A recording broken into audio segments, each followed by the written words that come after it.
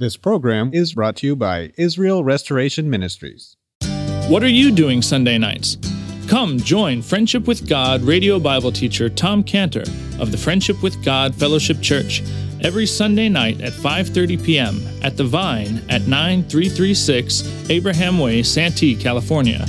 Watch and listen live around the world to Tom Cantor Sunday evening on YouTube.com by searching for Friendship with God Fellowship or by going to our homepage at friendshipwithgod.org. That's friendshipwithgod.org. Welcome to Friendship with God with our Bible teacher, Tom Cantor. Today's message and previous messages can be listened to or downloaded for free at friendshipwithgod.org. That's friendshipwithgod.org.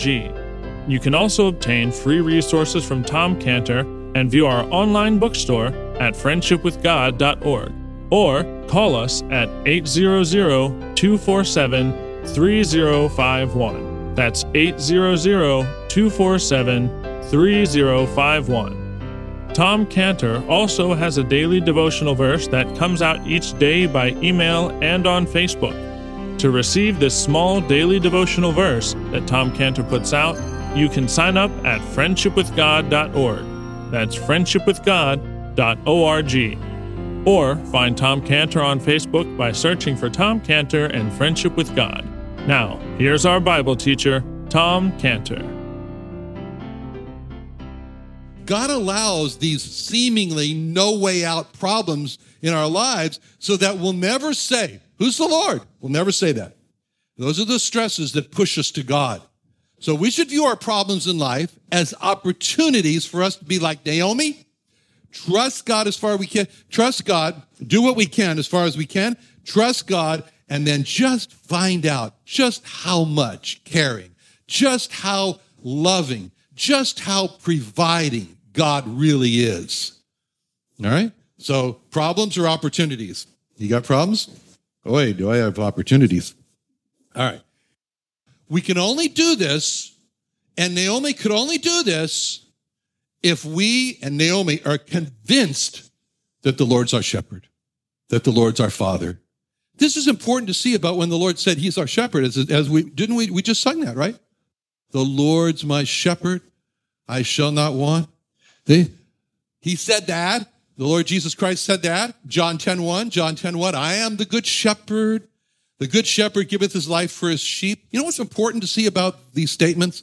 It's important to see about when the Lord said that God is our shepherd or God's our father. You know, Matthew 6:9, the Lord's Prayer, Matthew 6:9, after this manner, therefore pray ye, our Father, which art in heaven, hallowed be thy name. See, what's important to see about the Lord as our shepherd, about the Lord as our father, is that he wants to be. He wants to be our shepherd. He wants to be our father. He's not pushed into it. You know, he's not pushed into being our shepherd and father. He chose to be our shepherd and father. He didn't say, well, I guess I got to take care of him, like with me when I was born. He says, all right, I really don't want to, but I have to. Not at all. The Lord is saying that there's nothing else that I would rather do than to be the shepherd and the father to take care of them. Only when we're convinced of that will we run like kids into the arms of our father and say, Dad will take care of it. Dad will take care of it. And that's what Naomi's doing here. Naomi is saying to Ruth about what next when she said, he will tell me what thou shalt do. It's Naomi saying to Ruth, Dad will take care of it. Dad will take care of it. God the Father will take care of it. That's a statement of victory over anxiety. Victory over anxiety. And that's when peace comes. That's when peace came to Naomi. Peace comes when we turn to God and commit the future and what's going to happen to him. And that's what she's doing in verse 4. And he will tell thee what thou shalt do. So Naomi's goal is to bring Boaz out to declare his desire to marry Ruth. See, and Ruth's obeying Naomi is equivalent to Ephesians 6:1. Children, obey your parents in the Lord, for this is right. Honor thy father and thy mother, for this is the first commandment with promise, that shall be well with thee, and thou mayest live long on the earth. See, Ruth was not looking for a husband. Just like Melody said, Ruth was not looking for a husband. Ruth was just wanting to obey Naomi. See, that's a wonderful pattern there, as we saw the video now. That's a wonderful pattern for a believer, how to find a spouse. If you go out, if a believer goes out and says, look, my first intention, I got to find a spouse, but to have as a first intention to follow the Lord instead. See, when Ruth made her declaration of loyalty, and that's what it was in chapter 1, Ruth made her declaration of loyalty. It was to Naomi when she said in the first chapter, verse 16, chapter 1, verse 16, and Ruth said, and think about how she's making a statement of loyalty to Naomi. And Ruth said, entreat me not to leave thee or return from following after thee. She's talking to Naomi. For whither thou goest, I will go. And where thou lodgest, I will lodge. Thy people shall be my people. Thy God, my God. Where thou diest, I will die. There will I be buried. The Lord do so to me, and also if aught but death part thee and me. See, this is Ruth's proclamation of loyalty and attachment to Naomi. To Naomi, not a husband, but to Naomi. Ruth did not say to Naomi, well, I'll stay with you just as long as I need to until you can transfer me to a husband. No. Ruth said to Naomi, where thou diest, will I die, and there will I be buried. That showed Ruth had no intention of ever getting married again or ever being separated from Naomi. When Ruth said to Naomi, the Lord do so to me, and more also, if aught but death part me and thee, Ruth did not leave room for saying, till death do us part to a husband. Ruth declared that her loyalty to Naomi was to Naomi, and she had no interest in getting married again. So when Ruth obeyed Naomi, that was an obedience of love for Naomi. It wasn't a self-seeking on her part. She had no sensual, she had no romantic interest in Boaz. She had a love for Naomi. So now in verse 7, but she obeys. And it says in verse 7, she came softly. So here we are back on the threshing floor. She came softly. We see Ruth obeying Naomi as she waited till Boaz was asleep. And then Ruth cautiously stepped so as not to make any noise, so as not to wake anybody up, not to wake up Boaz. She gently uncovers his feet, lays down at his feet. I don't think she slept, but she laid down. And now we see that Ruth has laid down his feet in verse 8, and it came to pass at midnight that the man was afraid and turned himself, and behold, a woman lay at his feet. So there's Boaz. He's sleeping so nicely, and he feels there's something warm and soft on his feet. What could that be? He's startled. Maybe a warm snake or a skunk. So he's jolted out of his sleep with, what do I feel on my feet? And when it says he turned himself, literally he bent over there. And then there's a shock of it all. Behold, a woman lay at his feet. And he asked the question, who art thou? I mean, it's dark. You can't see who it is. And Ruth gives here the most beautiful answer to his question. She says in verse 9, I am Ruth, thine handmaid. She does not say, I am Ruth the Moabitess. She's abandoned that title of Moabitess. She's listened to Naomi. She sees herself now as incorporated into the people of Israel. So she's listened when Naomi said in verse 2, with whose maidens thou wast. So she accepts the fact she's been accepted as part of the maidens since Boaz put her there. Now we read in verse 9, spread therefore thy skirt over thine handmaid. A very, very sad translation, and not good at all. Two problems with the translation here. First of all, there's a problem with the word skirt. This is not the word skirt. This is the very important word in Hebrew, especially in this book. It's the word kanaf.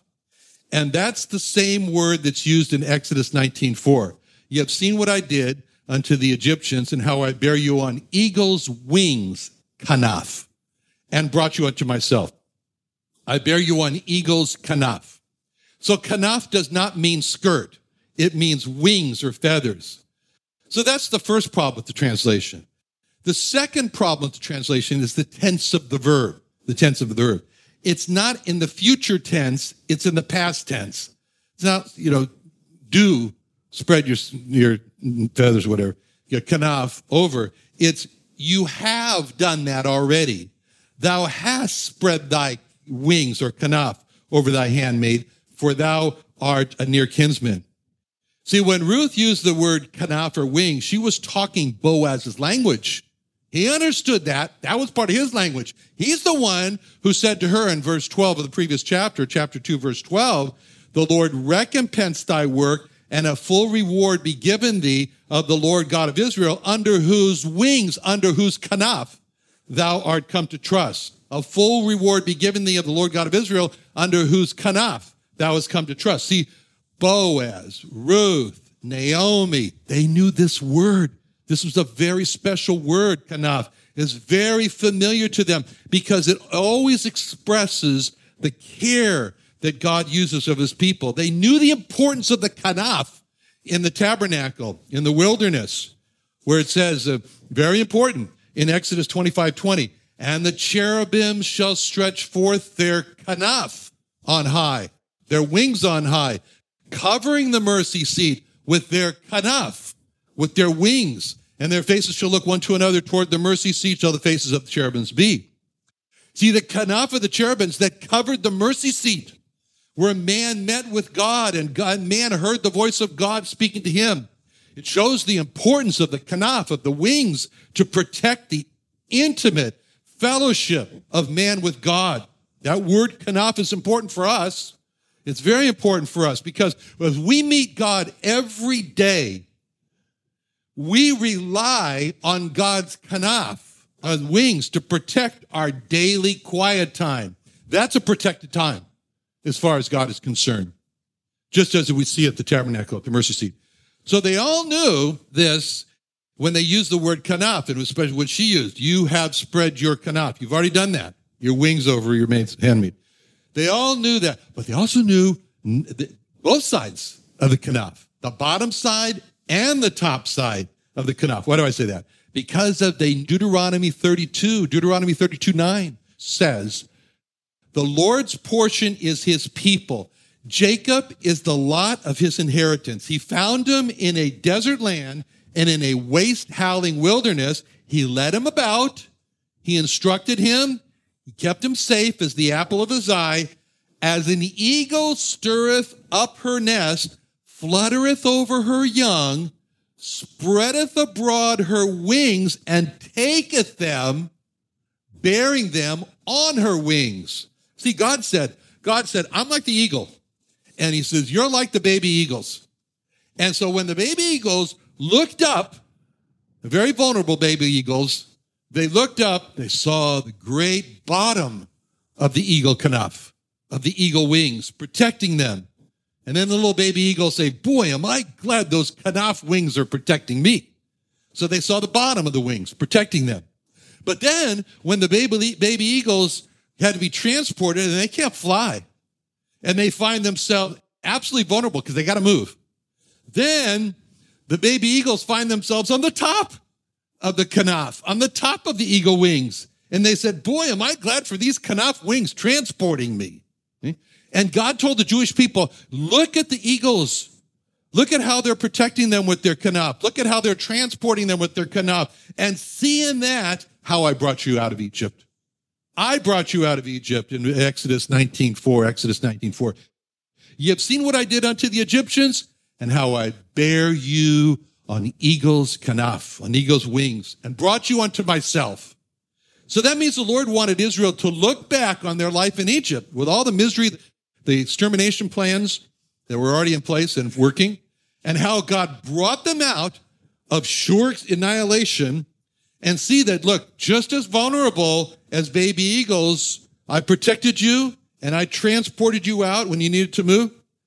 And so the precious truth is the kanaf.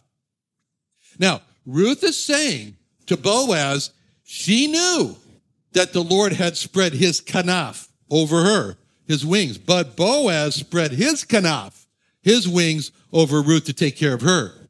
So Ruth feels like the vulnerable baby eagle. She feels like the timid chicken under the wings of the hen. And she knows that ultimately she's under the kanaf of God as her protector. But immediately she knows that she's under the kanaf of Boaz. And now in a very indirect way, Ruth is asking Boaz to perform the duty of the near kinsman Goel redeemer and marry her. Ruth never would have asked Boaz to do this unless she knew also that his heart was hers. Now, we see how Boaz responds to Ruth in verse 10. And he said, "Blessed be thou of the Lord, my daughter, for thou hast showed more kindness in the latter end than at the beginning, inasmuch as thou followest not young men, whether poor or rich." First of all, this was risky for Ruth. This was very risky for Ruth. Why? She could have offended him. She could have really said, "Oh, you got a lot of nerve. What are you doing here in the first place? And with the feet, and now you're asking me to marry?" But no. Boaz was not offended by Ruth's overture, to put it lightly. And that was just a relief. It was just a relief because, in fact, Boaz is overwhelmed with three feelings. What's the first feeling? He's relieved because he has feelings for Ruth. He has a feeling of gratitude to the Lord for Ruth. As a godly woman, virtuous woman, as he says. And he has an admiration of Ruth because he knows that because Ruth used the word Goel, used the word kinsman, Ruth has in her mind to respect her husband's memory, her deceased husband's memory. And she turned down other doors of younger men. I mean, here she is, an attractive, young, available woman. She turned him down. And Boaz asked God to bless Ruth because she has shown kindness to the house of Elimelech by ensuring that the name of her deceased husband and his inheritance will continue in Israel through Boaz. In fact, that Boaz then brings up this issue of age when he says, "Inasmuch as thou followest not young men." That shows Naomi was dead on right. She was right. Boaz really was in love with Ruth, but he was restrained because of his age from declaring his love for Ruth. And Boaz, now, he looks at Ruth and he correctly reads an anxiety in Ruth. And why shouldn't Ruth be anxious? I mean, but she didn't want to get married, and now she's trying to get married to Boaz, and now he's telling her something like, "Well, you don't really know who you're going to end up marrying," you know? I mean, all Ruth wanted to do was to stay single with Naomi, and now she might be married to some man she doesn't even know.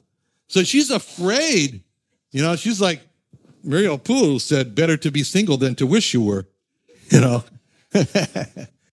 And Boaz, he reads this anxiety. And so Boaz says to her very important words in verse 11, "Now, my daughter, fear not. Fear not," he says. "I'll do to thee all that thou requirest, for all the city doth know that thou art a virtuous woman." Boaz sets her heart at ease by telling her, don't be anxious. And that's what we battle, anxiety. You know, I had jury duty this last week, went in for jury duty, and it was an employee who was suing the company he worked for. I wonder why I got on that case. And anyway, they're going through it, and his attorney told the court that his client suffered from clinical depression, which he described as an overwhelming feeling of sadness and fear. And Boaz has told Ruth, don't be anxious, because first he's prayed for Ruth, and then he told Ruth that he was going to do all she was asking him to do to gain the right to become her husband as the kinsman redeemer.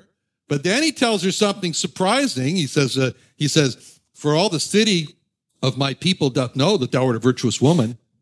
The word Boaz used here, very important for virtuous, chayil, and that's the same word that's used in Proverbs 12, a virtuous woman, a chayil. A virtuous woman is a crown to her husband, but she that maketh ashamed is his rottenness in his bones. So Boaz called Ruth a chayil, virtuous woman. He was saying that she would make her husband assured and confident as opposed to ashamed. And when it says ashamed, it means pale in the face. And then this is the whole subject, as you know, and as you've thought already. Proverbs 31, who can find a chayil woman? Who can find a virtuous woman? Her price is far above rubies. The whole section in Proverbs 31 describes a virtuous woman. And when you look at that virtuous woman, there's one word that comes to mind. That woman is resourceful. She's getting up early. She's buying and selling and making and, clothing. She's just resourceful. And Boaz knows he's found a virtuous woman. He's found a Chayil woman. She's more valuable than rubies. He's going to try to do his best to get her. And Ruth, he says, you got a good reputation in the city. And the word that Boaz used when he translates city, it's not city. It's gate. Gate. As a matter of fact, Boaz said, the gate. In other words, all the people around the gate. They know you're a virtuous woman. He's as if to say, look, the gate has heard so much that if the gate could talk, the gate would say you're virtuous, Ruth. It was known in all the gate. The place where, that's the water cooler. Everything's talked about there. Ruth had a reputation for being what we would call today a no-nonsense woman. She was a no-nonsense woman, virtuous. Now, Boaz raises the issue. Now it's true that I am your near kinsman, howbeit there is a kinsman nearer than I. Oh, so it looks like Boaz has been thinking about this also. And there's a kinsman that's nearer than him, and he has the right of first refusal, And so, Ruth, this is a big problem. And we can feel the anxiety. Can you feel the anxiety in Ruth? Not knowing how this is going to work out? I mean, the hardest part about this is not knowing who she's going to end up marrying. You know what Ruth feels like? She feels like a coin that's tossed in the air and she's flipping around. And she doesn't know if she's going to land on heads or tails, and who she's going to marry. And now Boaz tells Ruth that you should just go to sleep now in peace. And he restrains the very thing that's driving her crazy. In verse 13, tarry this night, it shall be in the morning, that if you will perform unto the part of a kinsman, well, let him do the kinsman's part. But if you will not do the part of a kinsman to thee, then I will do the part of the kinsman to thee. As the Lord liveth, lie down until the morning. He's just restated the very situation that's driving her crazy. And remember now, Ruth was happy not to marry anyone, but to stay with Naomi. That was her first choice. But Naomi told Ruth to go where Boaz was at night, and that made her anxious. And then Ruth snuck in, and that made Ruth anxious. And then Boaz woke up and was frightened, and that made Ruth anxious. And then Boaz told Ruth that there was another man in front of him to marry her, and that made her anxious. And then Boaz tells Ruth, if he marries her, that's fine with him, but if not, then he'll marry somebody else, and that made her anxious. And so with all this anxiety, then Boaz tells her, lie down and have a good, peaceful sleep. How's she going to do that? How's she going to have a good, peaceful sleep? Because of what Boaz told her. Boaz told her 3 words that can calm any storm. And those 3 words, we just read them over. We say, no. Those are really important words in verse 13. The Lord liveth. The Lord liveth. He's saying God is alive. The Lord is alive. And because he is alive, you can have peace, Ruth. Because he lives, you can face tomorrow. The Lord liveth. Verse 13, lie down until the morning. Great advice for Boaz to us. He should have copyrighted it instead of the Gaithers. Whatever's making you anxious, whatever's taking your sleep away, you can have peace. Why? Because the Lord's alive. Because he lives, I can face tomorrow. Because he lives, all fear is gone. Life is worth the living just because he lives. Let's pray. Father, thank you so much for the words of Boaz, and help us to take it to heart, Lord, that you're alive, that you're living, and that we can trust you in Jesus' name. Amen. Another wonderful day studying the Bible with our Bible teacher, Tom Cantor, here on Friendship with God. Don't forget that today's message and previous messages can be listened to and downloaded for free at friendshipwithgod.org. That's friendshipwithgod.org.